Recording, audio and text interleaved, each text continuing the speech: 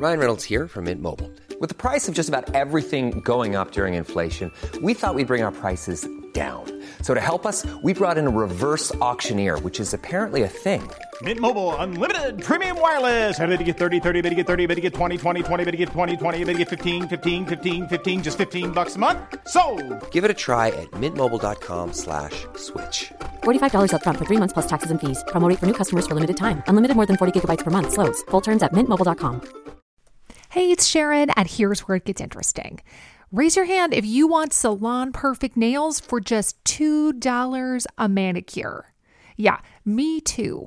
With the Olive & June Mani system, you can say goodbye to expensive services that take hours and hours and love your nails more than ever. I would know. I've been doing it for years. Get 20% off your first Mani system with code PERFECTMANI20 at oliveandjune.com/PERFECTMANI20. That's PERFECTMANI20 at oliveandjune.com/PERFECTMANI20.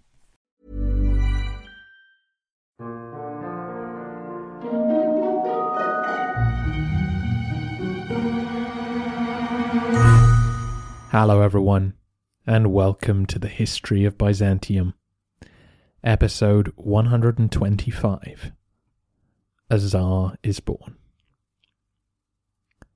Last time, we followed the confusing game of musical chairs that decided who would become the new guardian for Constantine VII.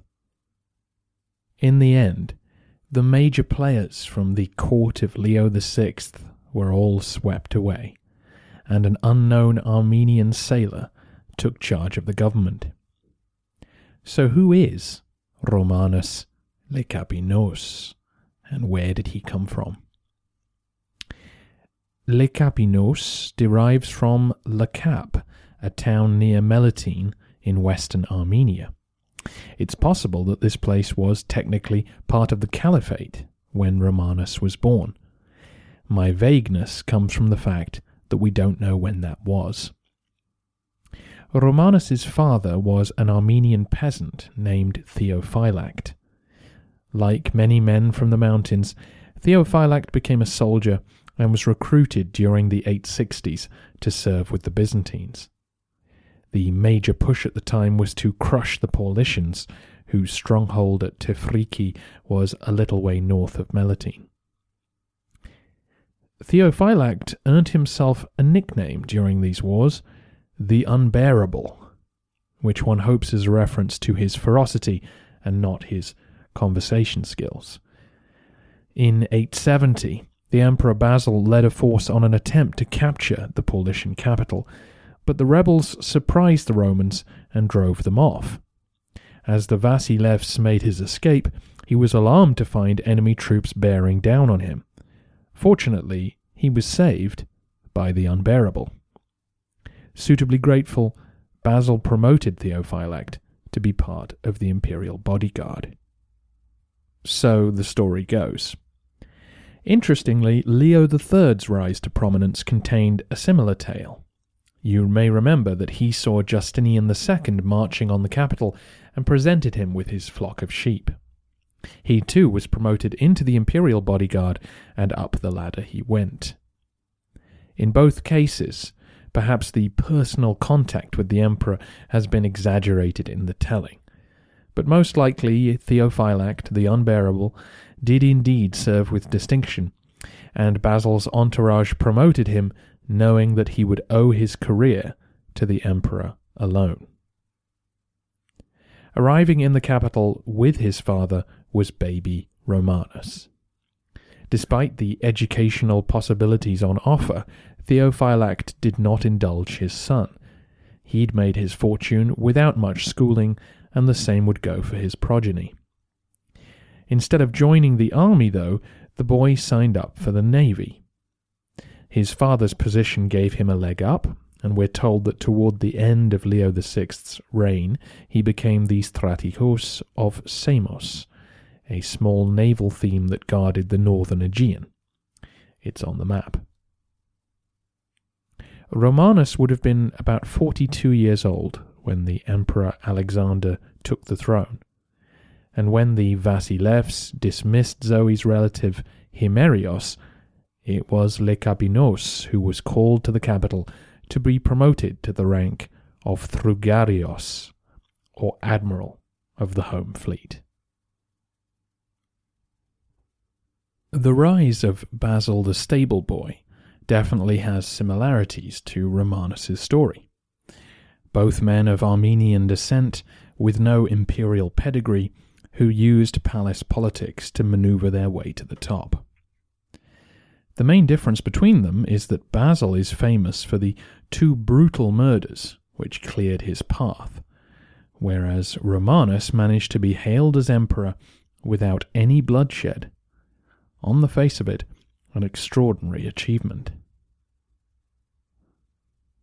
He may have lacked the education of a gentleman, but Romanus was clearly someone of great intelligence and subtlety.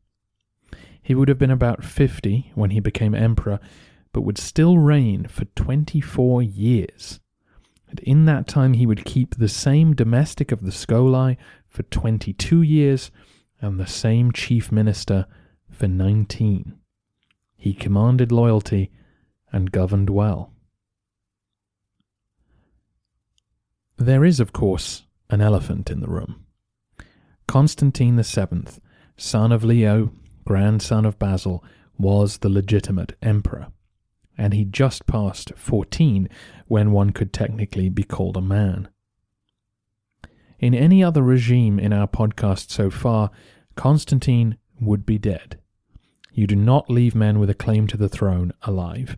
They will always become rallying points for discontent. But, as we discussed last week, 2 factors worked against this orthodoxy. One was the popularity of the Macedonian dynasty. Leo had been a beloved monarch. He'd stayed in the city his whole life, and that type of continuity was special. Before him, Basil and Bardas had won great victories which saw loot brought back to the capital. It had been nearly 80 years now since there was a serious defeat at the hands of the Arabs. Things were going okay. Why spoil that? Leo's efforts to produce a son would have been the celebrity story of the day.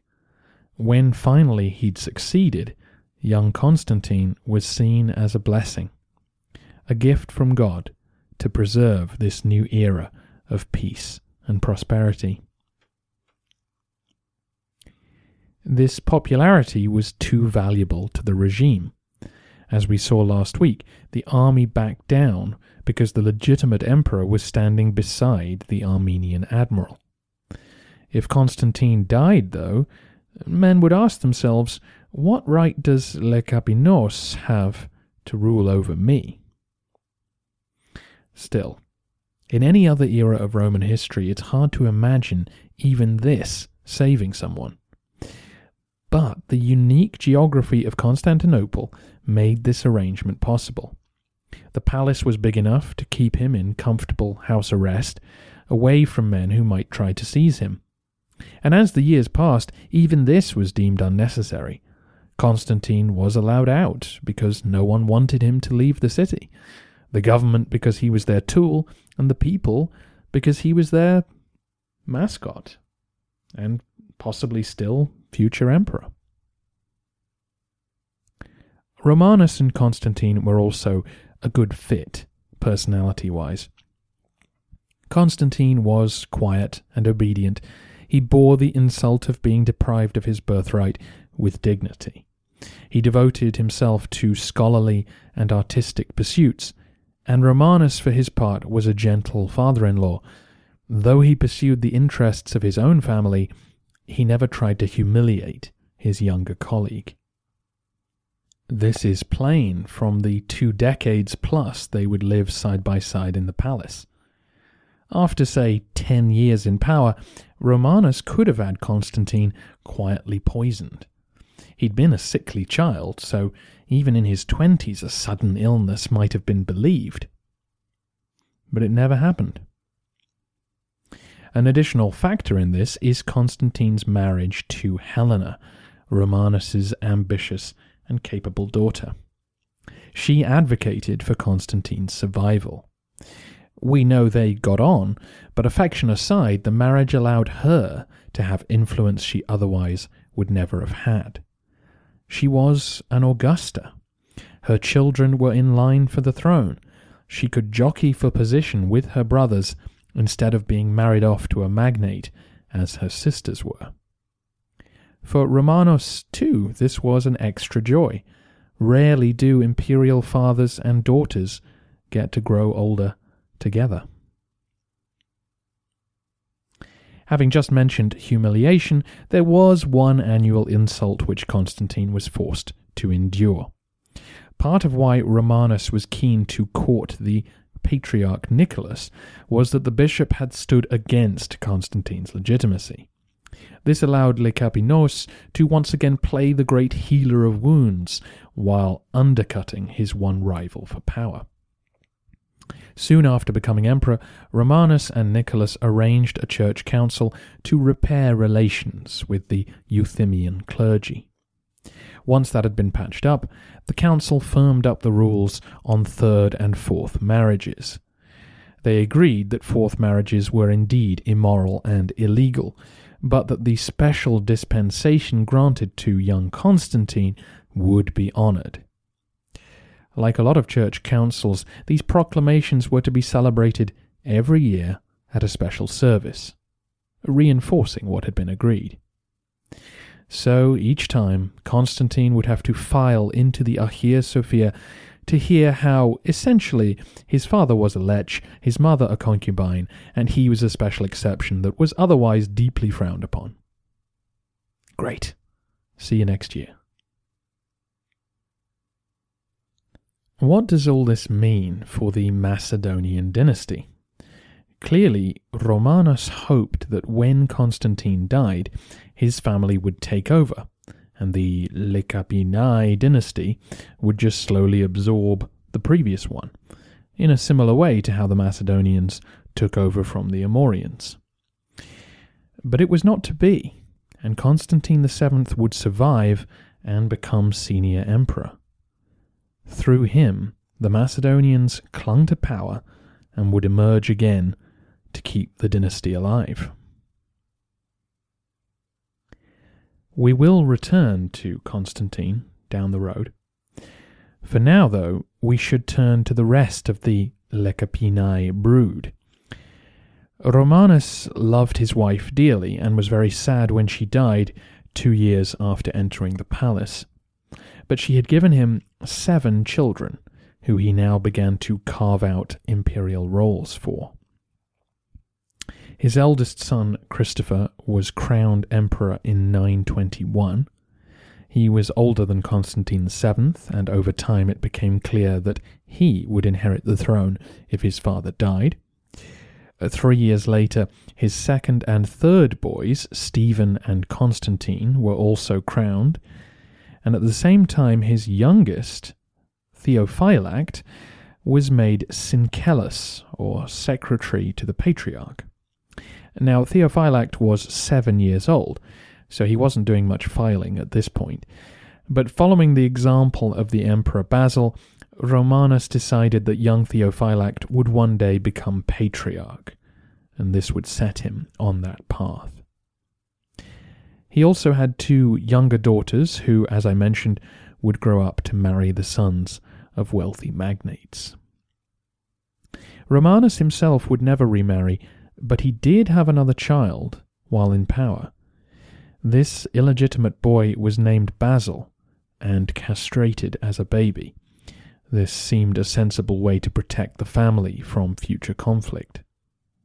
As ever, this seemingly cruel act opened up a specific career path at court, and we will be hearing plenty more from Basil. Romanus did not have time to attend to his family's advancement at leisure, though.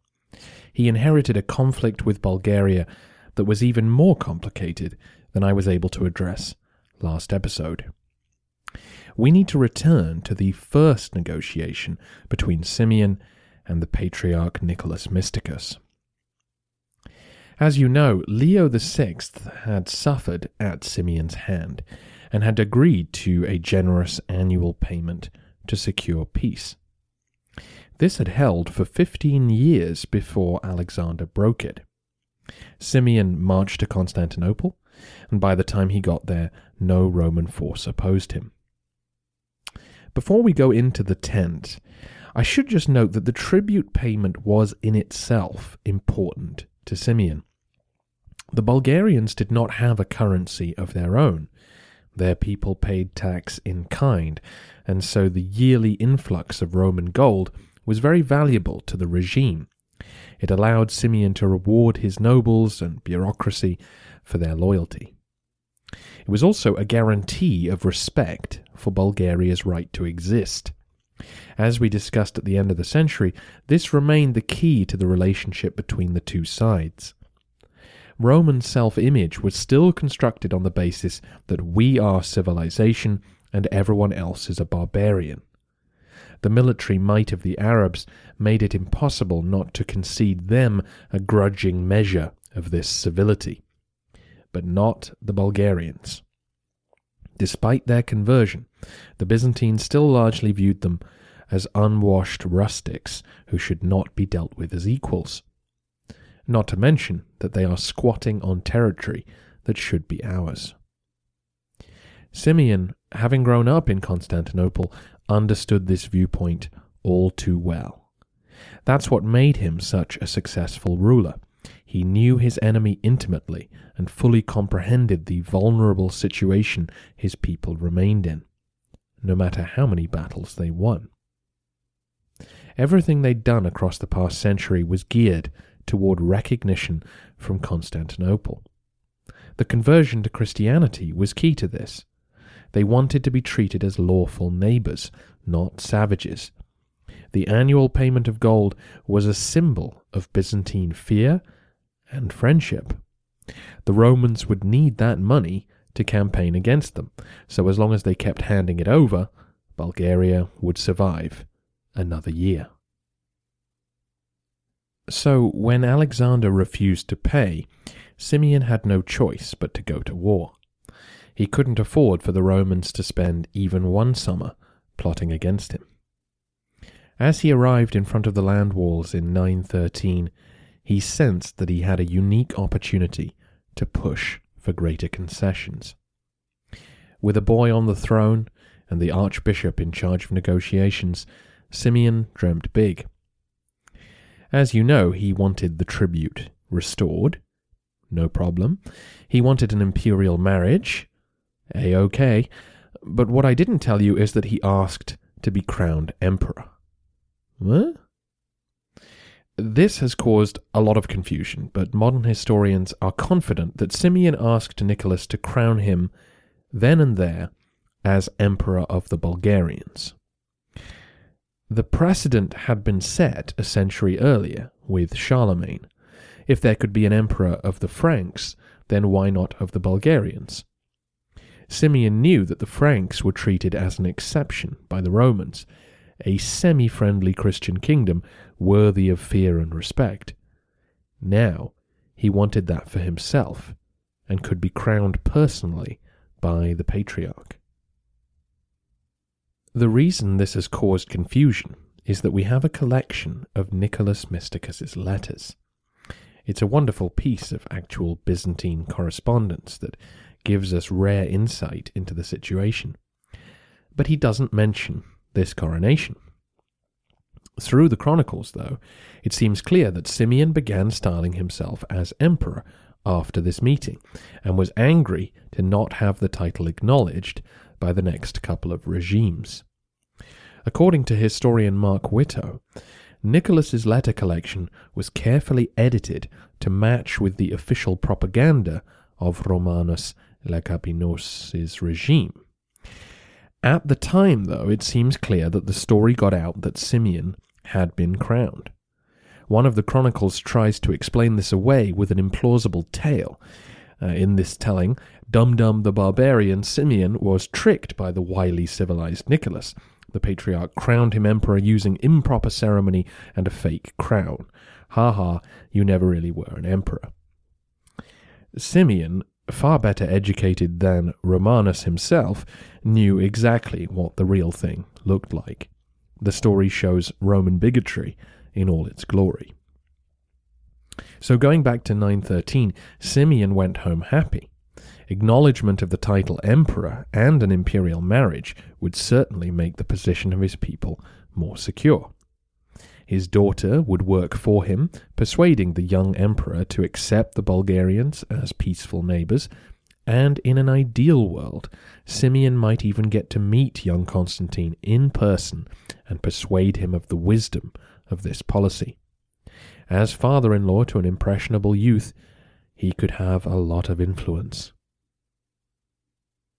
Naturally, then, he was furious when both plans were scotched by Zoe just a year later.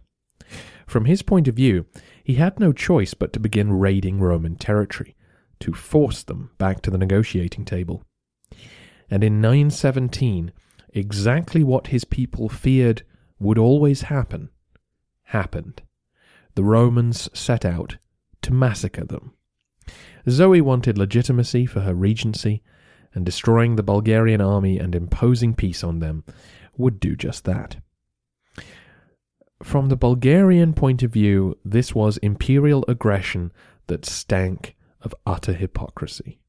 The Bulgarians had not broken the peace. The Romans had. The Bulgarians had converted to Christianity in order to live as respectable neighbors. Now the Romans were hiring pagan thugs, the Pechenegs, to murder them. Byzantine words about the Prince of Peace and Brotherhood were all meaningless. They still saw the Bulgarians as uncivilized interlopers. Even though the campaign which followed blew up in their faces, Simeon felt little joy as he stared up at the Theodosian walls a few months later. Those ancient fortifications made it impossible for him to secure peace.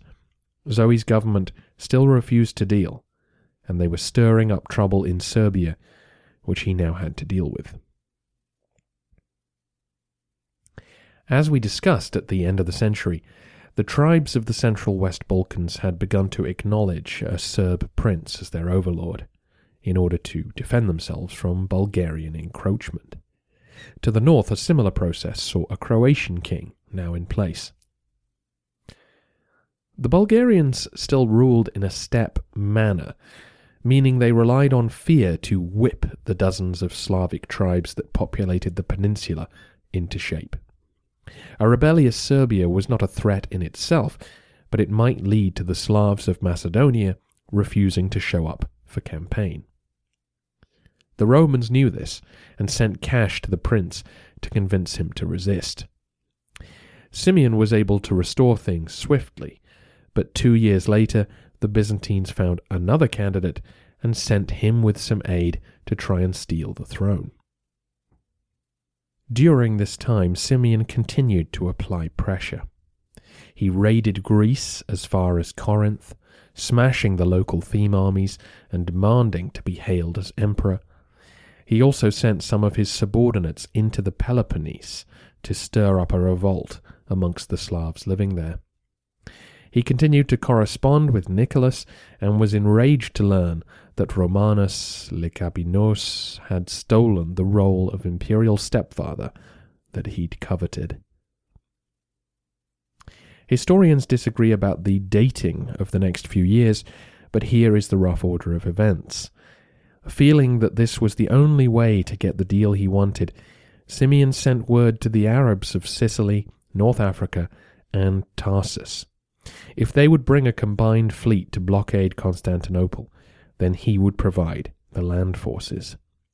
Once the city had been taken, he would leave it in their control after they'd split the loot 50-50. Whether this plan would ever have come together is doubtful, but the Byzantines captured the envoys as their ship returned home. Once they'd discovered what was going on, Romanus sent word to the Fatimid ruler in North Africa. The emperor would gladly renew and extend an earlier tribute payment to stop the Arabs raiding Italy, and in exchange he'd appreciate it if they would forget the discussions they'd just had with the Bulgarians. The offer was accepted. Meanwhile, Simeon was further frustrated by another rebellion in Serbia. The independence of the tribes was disrupting his campaigns against Byzantium. It took 2 invasions to put them down, including a raid into Croatia, which suffered heavy casualties. Having lost precious time and prestige, Simeon decided to acknowledge Romanus as Roman emperor and discuss peace. In either 923 or 924, he launched a massive scorched earth raid through Thrace and Macedonia. His men savaged the land, including cutting down trees as they marched south. And once his force had taken up their regular campsite outside the Theodosian walls, he asked to negotiate. He assumed he'd done enough damage to get the kind of deal he was looking for. Simeon wanted to talk with Romanus face to face, but given that a century earlier Leo V had attempted to assassinate Crum in a situation just like this, both sides were on edge. Turning to engineering to find a solution, the Byzantines built a fortified jetty which went from the land outside the walls into the Golden Horn. Simeon's men inspected it thoroughly and were satisfied. He entered on foot, being hailed in Greek as Vasilevs by his men, point made, and at the other end Romanus arrived by boat with Nicholas. What was said that day between the 3 men will remain a mystery. The Byzantines provide us with a full account of the dialogue, but Mark Whitto calls it official wishful thinking. A peace treaty was laid out.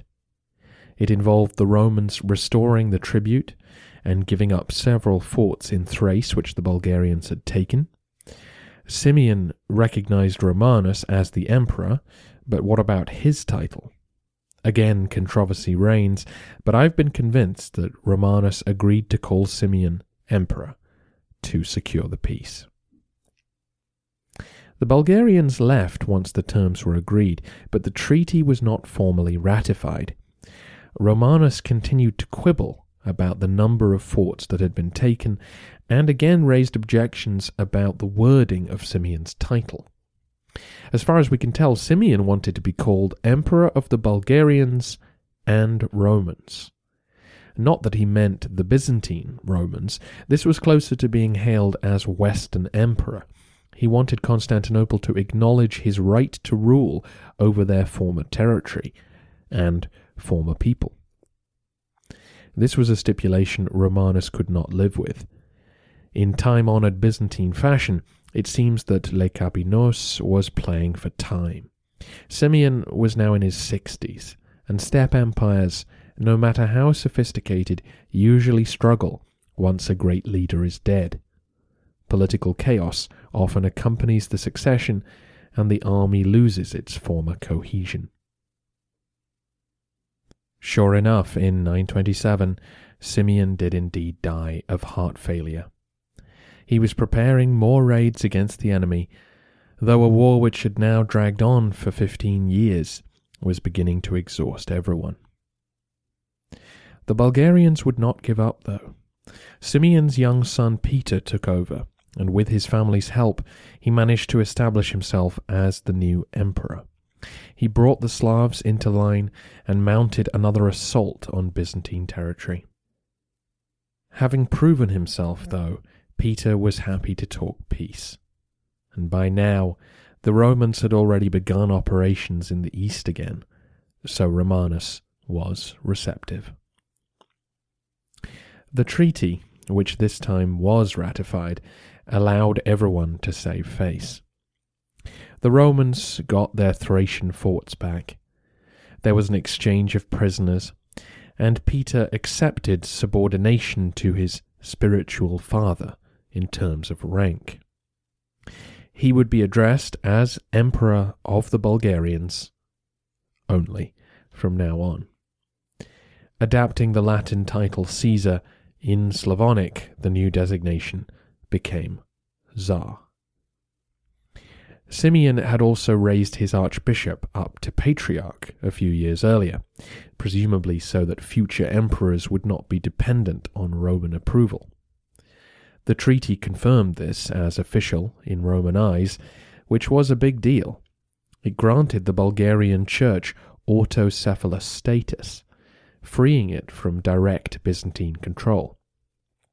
It's been suggested that the Romans were happier about allowing this now that it was clear that the Bulgarians would not be under the care of the papacy. Along with this, in autumn 927, Peter came to a church outside the land walls and married Maria Lekapinos. She was the daughter of Christopher, Romanus's eldest son. A lesser match than Constantine VII himself, which made it more acceptable to the Byzantines, but still a major concession to the civility of the Bulgarians. And on the flip side, the Vasilevs was aware that marrying his granddaughter to a barbarian might be seen negatively by the masses, so he spun the occasion for all the positives he could get out of it. The celebrations were splendid, and Peter's imperial title was trumpeted. His granddaughter was not marrying below her station, she was rising to become an empress.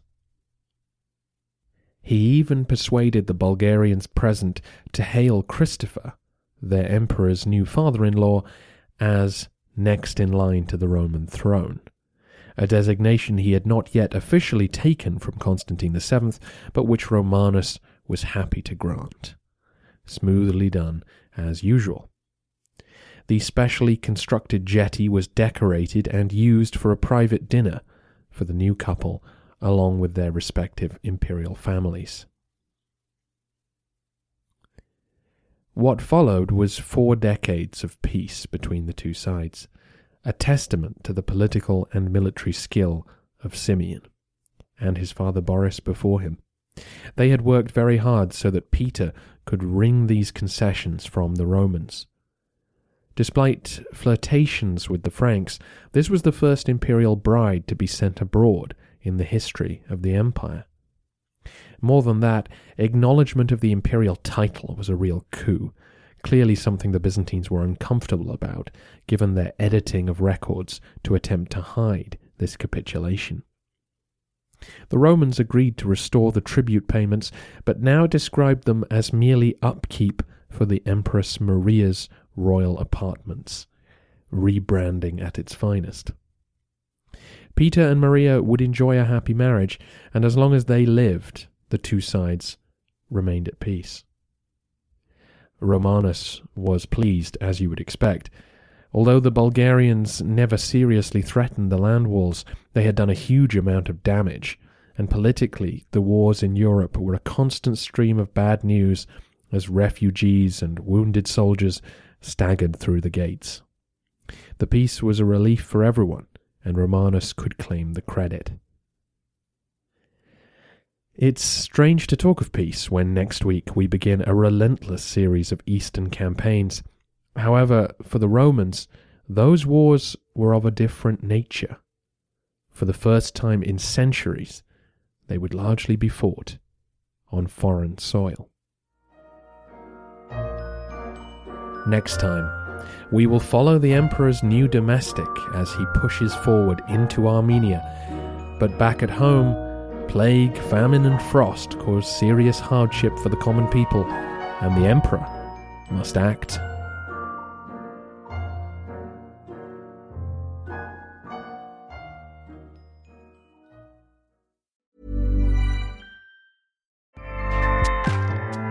Acast powers the world's best podcasts. Here's a show that we recommend. The Real Housewives is a guilty pleasure for most, but if you're looking to not feel guilty about that pleasure, tune in to Everything Iconic with me, Danny Pellegrino, where I break down all the messy moments and behind-the-scenes antics of Bravo's popular franchise. And on Everything Iconic, I also interview celebrity guests like Kelly Ripa, Keke Palmer, Drew Barrymore, Cameron Diaz, and more about their guilty pleasures, their past work, and so much more. So if you're pop culture obsessed and find yourself watching way too much reality TV like me, tune in to Everything Iconic with Danny Pellegrino, wherever you listen to podcasts. Acast helps creators launch, grow, and monetize their podcasts everywhere. Acast.com.